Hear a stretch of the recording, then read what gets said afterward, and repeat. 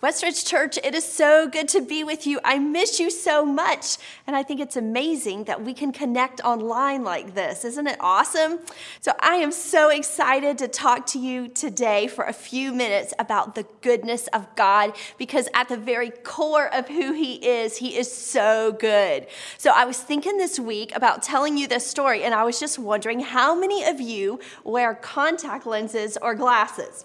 So I've been wearing contact lenses since the 10th grade, and I had these lenses that are called gas permeable. It's basically like having a big piece of glass stuck on your eyeball. But since then, I got comfortable soft lenses, and then more recently, I got bifocal lenses, but we're not going to talk about that right now because it makes me feel very old. So when I was in the 6th grade, Mr. Ward said, "Amy, can you even see the board? Do you need glasses?" And I thought, oh my gosh, I don't know, do I need glasses? So this summer after 6th grade, I got my first pair of glasses. So I walked out of the eye doctor's office and I put my new lenses on, and I was shocked because I could actually see the leaves, the individual leaves on the trees, and the lenses that I had on actually changed the way I saw the whole world. I didn't realize that people could see that well. I didn't know that I couldn't see. Similarly, in life, we put on lenses and they change the way we see things. It's our tendency to evaluate God through the lenses of our circumstances, and we try to determine if He's good based upon what's currently happening to us. So if bad things happen, we may doubt His goodness, but if we're experiencing good times, we might concede that He really might be good. But it's unreliable to think this way because our circumstances change, don't they? So if we're putting on the lenses of our circumstances and we're trying to see God through those lenses, it's very unstable. But as we learn to grab hold of the truth, then we can shift that view and instead begin to look at our circumstances through the lenses of God's confirmed goodness, because He doesn't change. His goodness is a reliable truth. A.W. Tozer says, what comes into our mind when we think about God is the most important thing about us. So the narrative in our mind can cause us to question God's goodness during difficult times. But God's word confirms that God is unmistakably and continuously good. So I want to leave you with a few verses about God's goodness. Psalm 34:8 says, "Taste and see that the Lord is good. Oh, the joys of those who take refuge in Him." And Psalm 135:3 says, "Praise the Lord, for the Lord is good, and celebrate His lovely name with music." In Joel chapter 2, it says He is merciful and compassionate. He's slow to get angry, and He's filled with unfailing love. I was reading that passage this week, and I realized that Jonah chapter 4 and Psalm 103 and Psalm 145 and Psalm 86 say the very exact same thing, that God is so good and He's merciful and He's slow to anger. So let me end with this verse. Psalm 145, 5-7 says, "I will meditate on your majestic, glorious splendor and your wonderful miracles. Your awe-inspiring deeds will be on every tongue. I will proclaim your greatness. Everyone will share the story of your wonderful goodness. They will sing with joy about your righteousness." Thank you, Amy, for giving us such a great reminder of God's goodness today that we can take with us throughout this week. I want us to take just a few moments today and reflect on the faithfulness of God. Hebrews chapter 13, verse 8 says, "Jesus Christ is the same yesterday and today and forever." And as it applies to God's faithfulness, we can say with confidence, God has been faithful in the past. He is faithful now. He'll be faithful in the future. You know, the longer I walk with Jesus, the more certain I am of God's faithfulness. And this certainty doesn't come from looking back over the blessings. It comes from looking back over the trials. And we took time during one of the nights of this quarantine to pull some memory boxes out of the attic. Our teenage boys didn't know what to expect as we looked at their previously worn clothes, crafts they did in school or at church, notes that they had written. They were initially horrified when Angela said she had an old diaper to show them. But of course it was an unused diaper, just to show them what they used to be able to fit into. And then this sweet moment took a turn that left us a little unsettled, if I'm being honest. It started out with locks of hair, which was cute, that was fine. Both of our boys had hair brighter than the sun when they were younger. Then Angela pulled out a Ziploc bag that had something in it the boys and I could not identify. My wife had kept a portion of an umbilical cord. At what point she decided this would be something to treasure, I have no idea, but there it was in front of us. Laughter, joy, gratitude, but we remember God's faithfulness. If it had not been for an emergency C-section, our firstborn son would not have made it. Angela's second pregnancy was filled with difficulty as a heart condition we didn't know she had was uncovered, and there were risks for both her and our second son. Without trials and hardships, we would not look back and see the faithfulness of God. I can look back over the death of loved ones, tragic moments, financial hardship, friends with devastating health issues, being misunderstood, personal failure, and in seasons of not knowing how I can wake up to face unanswered prayer day after day. But in all these things, I've experienced the faithfulness of God. God's been faithful in the past. He is faithful now. He'll be faithful in the future. We know that us having faith means that we have assurance and confidence in God, but what does it mean that God is faithful? God's faithfulness means He is true to His word. It means He will keep His promises. God is not out to get you. God is not out to trick you. God will not abandon you. God will finish what He started. He will finish the work He started in you. God's been faithful in the past. He's faithful now. He'll be faithful in the future. The writers of Scripture often reminded themselves of the faithfulness of God. It's never changing. It's never ending. Deuteronomy chapter 7, verse 9 says, God is faithful and His love is steadfast to 1,000 generations. The writers of Psalms told us His faithfulness extends to the clouds. He is faithful when we are not. 2 Timothy chapter 2, verse 13 says, if we are faithless, He remains faithful, for He cannot deny Himself. His faithfulness protects us. 2 Thessalonians chapter 3, verse 3 says, but the Lord is faithful. He will establish you and guard you against the evil one. He's even faithful when we sin. Psalm 89, verse 33 says, I will not remove from Him my steadfast love or be false to my faithfulness. He cannot help it. He is faithful even when we don't understand or see what He is up to. Psalm 86, verse 15 tells us God is merciful and gracious, slow to anger, and abounding in steadfast love and faithfulness. And I love Lamentations 3, and you may know it well. It tells us that the steadfast love of the Lord never ends. His mercies never cease. And here's the line great is His faithfulness. When I look back over my life, I see a God who is faithful. I didn't always recognize it in the moment, but seeing it in hindsight bolsters my faith now. It gives me confidence for the days ahead, even in the days we're in. Today, I want to encourage you to just take some time to look back at both the good times and the bad and be reminded God's been faithful in the past. He is faithful now.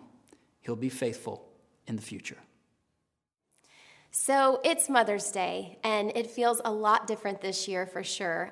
Here we are in the middle of a pandemic, and I know many of us have had a hard time just catching our breath. The weight and uncertainty of a time like this can leave us feeling anxious and worried, but I want to share some great news with you today. There is help and hope for all of us, and we do not have to surrender to a life of gloom and doom. We can experience peace and freedom from the chains of anxiety, and we can have victory over thoughts that plague our minds. So I want to invite you right now to just take a deep breath, relax your shoulders, and tune everything else out for a moment. When our quarantine started, a friend and I decided to read through Psalms together. We read a chapter a day, and then we text each other one thought or highlight from that chapter. And something that stood out to me that I had never noticed before is the extreme contrast between Psalm 22 and Psalm 23. Now, Psalm 23 is very familiar to most of us. The Lord is my shepherd, I shall not want, meaning I have everything I need. He leads me beside quiet waters and refreshes my soul. And it goes on in this chapter to just paint such a beautiful picture of wide open spaces and an atmosphere of such peace. But the chapter right before that, chapter 22, is full of anxiety, anguish, and fear. David is writing from a terrified perspective. In fact, Jesus quoted this psalm when he was on the cross because this is how he was feeling. The chapter starts out by saying, my God, why have you forsaken me?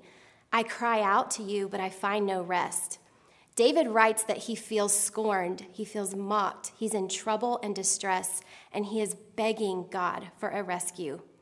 Now, I don't know how much time went by between chapter 22 and chapter 23, but it seems as though David took a deep breath and he had a change of perspective by the time he wrote chapter 23. He knew the Lord was his shepherd and he had everything he needed. He had been given peace. And peace isn't the absence of turmoil and stress. It's the assurance that even though we can be in a dark valley, his comfort, his goodness, and love are with us all the days of our lives. So if you're struggling right now with anxious thoughts, I want to give you some good news. The Lord is your shepherd. You have everything you need. Take a moment and just breathe that in. This too shall pass. It will get better. In Psalm 18:19, it says, "He brought me to wide open spaces." God will deliver you, and he wants to bring you into that wide open space, a place for you to flourish, to be yourself, to make a difference, and have such purpose and meaning for your life. Years ago, I experienced anxiety in great depth in my own life, and when I was at my lowest point, the battle that was going on inside my mind led to questions like, am I the only one who feels this way? Am I too much to handle? Am I going crazy? Why does everything seem so hopeless? And each one of these questions can lead us to believe lies, and the only way to combat those lies is to know and be rooted in the truth. John 8:32 says, "Then you will know the truth, and the truth will set you free." Here's the truth to those questions. Am I the only one who feels this way? No. Deuteronomy 31:6 tells us that God is with us and he will never leave us or forsake us. Question number 2, am I too much to handle? No, you are not too much to handle. Matthew 11:28 tells us that we can come to him with our burdens and he will give us rest. Anxiety is not something that we can fix by hiding it. In fact, that only makes it worse. So we have to be open and honest with God and the ones we love about our thoughts, which leads us to question number 3. Am I going crazy? The answer is definitely no. You are not going crazy. 2 Timothy 1:7 says, "For God has not given us a spirit of fear, but of power and of love and a sound mind." The word sound mind in this verse simply mean a mind that has been renewed and is secure. So that means our logic and our emotions are shielded from those unfounded and crazy thoughts that have tried to grip our minds. On those days that your thoughts are out of control, I want to encourage you to do 2 things. First, get outside. Take a walk, breathe in some fresh air, look up at the sky, listen to the birds, take in the sights and the sounds of creation, and I promise you that when you distance yourself from a nerve-shaken society for a moment and spend some time outdoors, you gain a new perspective. The second thing I encourage you to do is laugh. Medical science says that laughter produces chemicals in the body that relieve stress and improve your physical and mental health. We've all heard the phrase, laughter is the best medicine. And it's very interesting to me where this phrase actually came from. The Bible recorded this phrase long before science ever took hold of it. In fact, it was the wisdom of King Solomon in Proverbs 17:22, where it says, "A cheerful heart is good medicine, but a crushed spirit dries up the bones." So God wants us to laugh. Seek it out. Seek out laughter. Surround yourself with people who bring joy and laughter into your life. Watch a funny movie. A few weeks ago, a friend sent me a YouTube video of people trying to ride a camel in the desert, and I laughed so hard that my stomach hurt the next day. But I've got one last question to address with you today. Number 4, why does everything seem so hopeless? Well, that all depends on what we place our hope in. I want you to know that you are not without hope. Some of you are looking right now for that light at the end of the tunnel, and you need some hope. Hebrews 6:19 tells us, We have this hope as an anchor for our soul. It is firm and secure. This is not a wishy-washy hope. This is the kind of hope that shoots up out of the darkness like a lighthouse, shining a light into the storm. That lighthouse and that beacon is Jesus. He's our hope. He's our deep breath in the midst of the storm. He is the one who can break the chains of anxiety in our lives. There's a verse I want to leave you with, and I've thought about it a lot recently, as there seems to be so much that can threaten to take away our peace right now. It's John 14:27, and it says, "Peace I leave with you, my peace I give you. I do not give to you as the world gives. Do not let your hearts be troubled, and do not be afraid." What great news that our peace comes from Jesus, not from the world.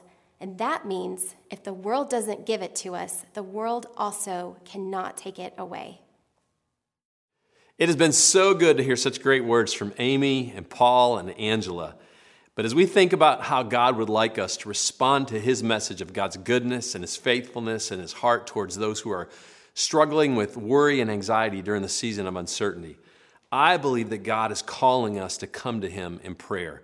John tells us in 1 John chapter 5, verse 14, he says, "This is the confidence we have in approaching God, that if we ask anything according to his will, he hears us." What an amazing promise to hold on to today. We can approach God with confidence, knowing that whatever we ask according to his will, he hears us.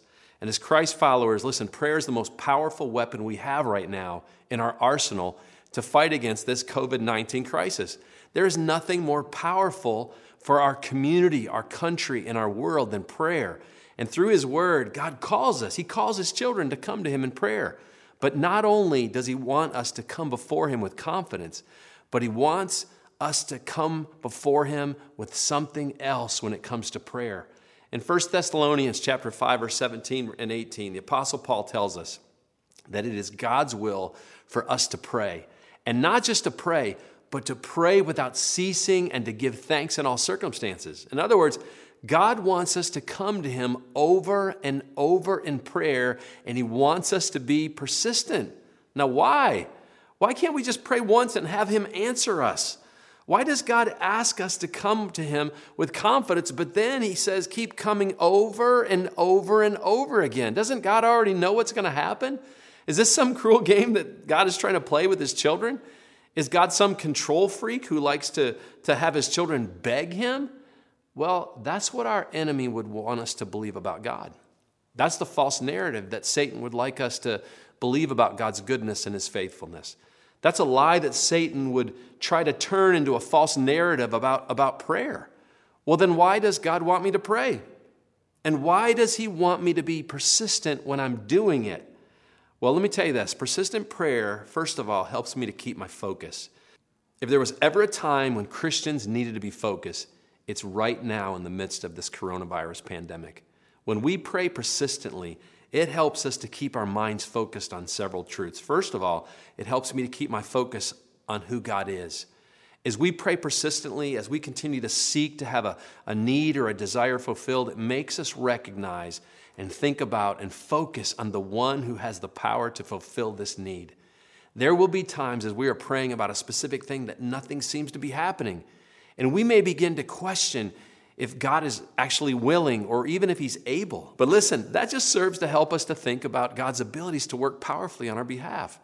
It reminds us that not only are his mighty acts recorded in his Bible, but he has a track record of doing the miraculous in our lives.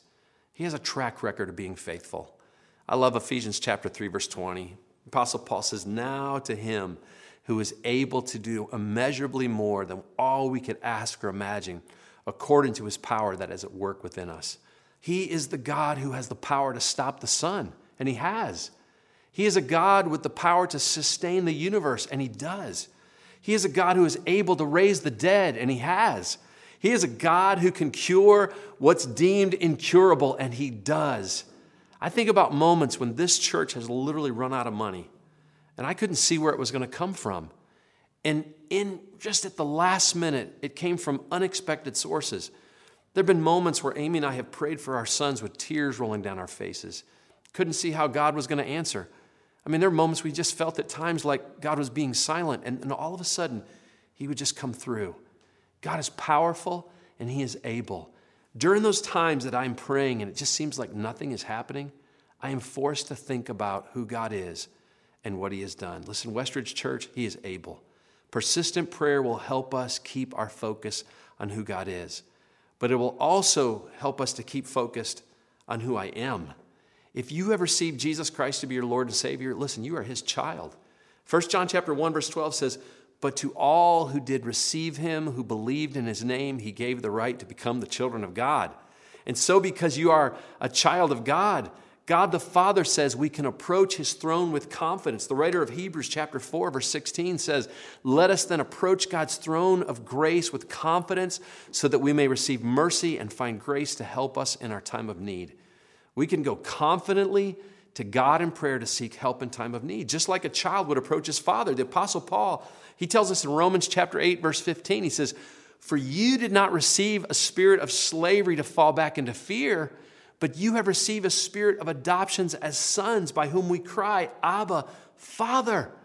The Spirit himself bears witness with our spirit that we are the children of God. Abba is an Aramaic term that actually means daddy. I read this story recently about a Roman emperor in a chariot as part of a parade. Cheering people lined the streets while legionnaires were stationed to keep people at a safe distance. The emperor's family sat on a platform to watch him go by in all of the pride of his position.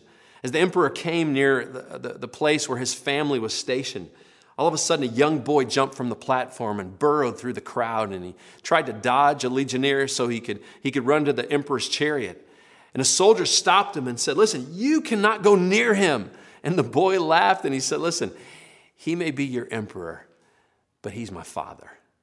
And then he ran into the father's open arms. Listen, we are children of the King of Kings and the Lord of Lords, who says, "You can come confidently and boldly into my throne room and approach me like a child approaches his daddy." As I persistently pray, it helps me to focus on who God is. It helps me to focus on who I am, but it also helps me to focus on what's important. Have you ever prayed for something only to stop praying about it because it turned out to be not as important as you thought it might be? Persistent prayer is going to weed out those things that are not really that important to us. They're not really that important to our life, and going to help us to be focused on the things that God believes are really important. So God wants me to pray persistently so I can keep my focus on who he is, on who I am, and what's important. But he also wants me to pray persistently because it helps me to see God's hand move. Did you know that it glorifies God to answer our prayers? Prayer is God's chosen method to meet our needs and to have intimacy with us. I love this quote by the great pastor C.H. Spurgeon. He once said, "God never shuts his storehouses until you shut your mouth." The thing you may need in your life right now may be lacking because you're not praying. Maybe you have a marriage issue. There's just something about your husband or something about your wife that just needs to change. You're desperate right now, and you've tried to change them with your own power, and it's just made things worse. Pray it through. Maybe it's a job situation, and maybe you've recently lost your job, or the job you have is just sucking the life just right out of you. And you've tried everything in your own power and just nothing seems to work.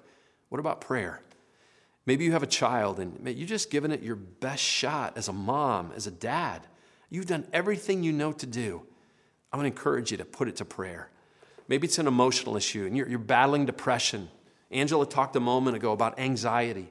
Maybe you have some kind of dependency going on in your life. Listen, not only can the truth set you free, but when you put those things before God through prayer, God has the ability to set you free. Listen, I'm not telling you that God is some genie in a bottle or some kind of magic fairy that grants a wish every time you call on him. But he's made some promises to us in regards to our needs and our prayer lives. James chapter 5, verse 16, I love this. He says, "The earnest prayer of a righteous person," righteous men and women, it has great power and produces wonderful results. God loves meeting our needs, but he has chosen prayer as his method to accomplish this. There are going to be times when we think God isn't listening, when we think it is just no use or God doesn't care. Listen, I want you to know God cares. God is listening. God is working. The question is, do you believe that? And do you have the faith right now in the midst of all this uncertainty to come to him with confidence, knowing that your prayers are not only helping you to stay focused on who God is and who you are and what's important, but they're also the key to seeing God's hand move in a situation?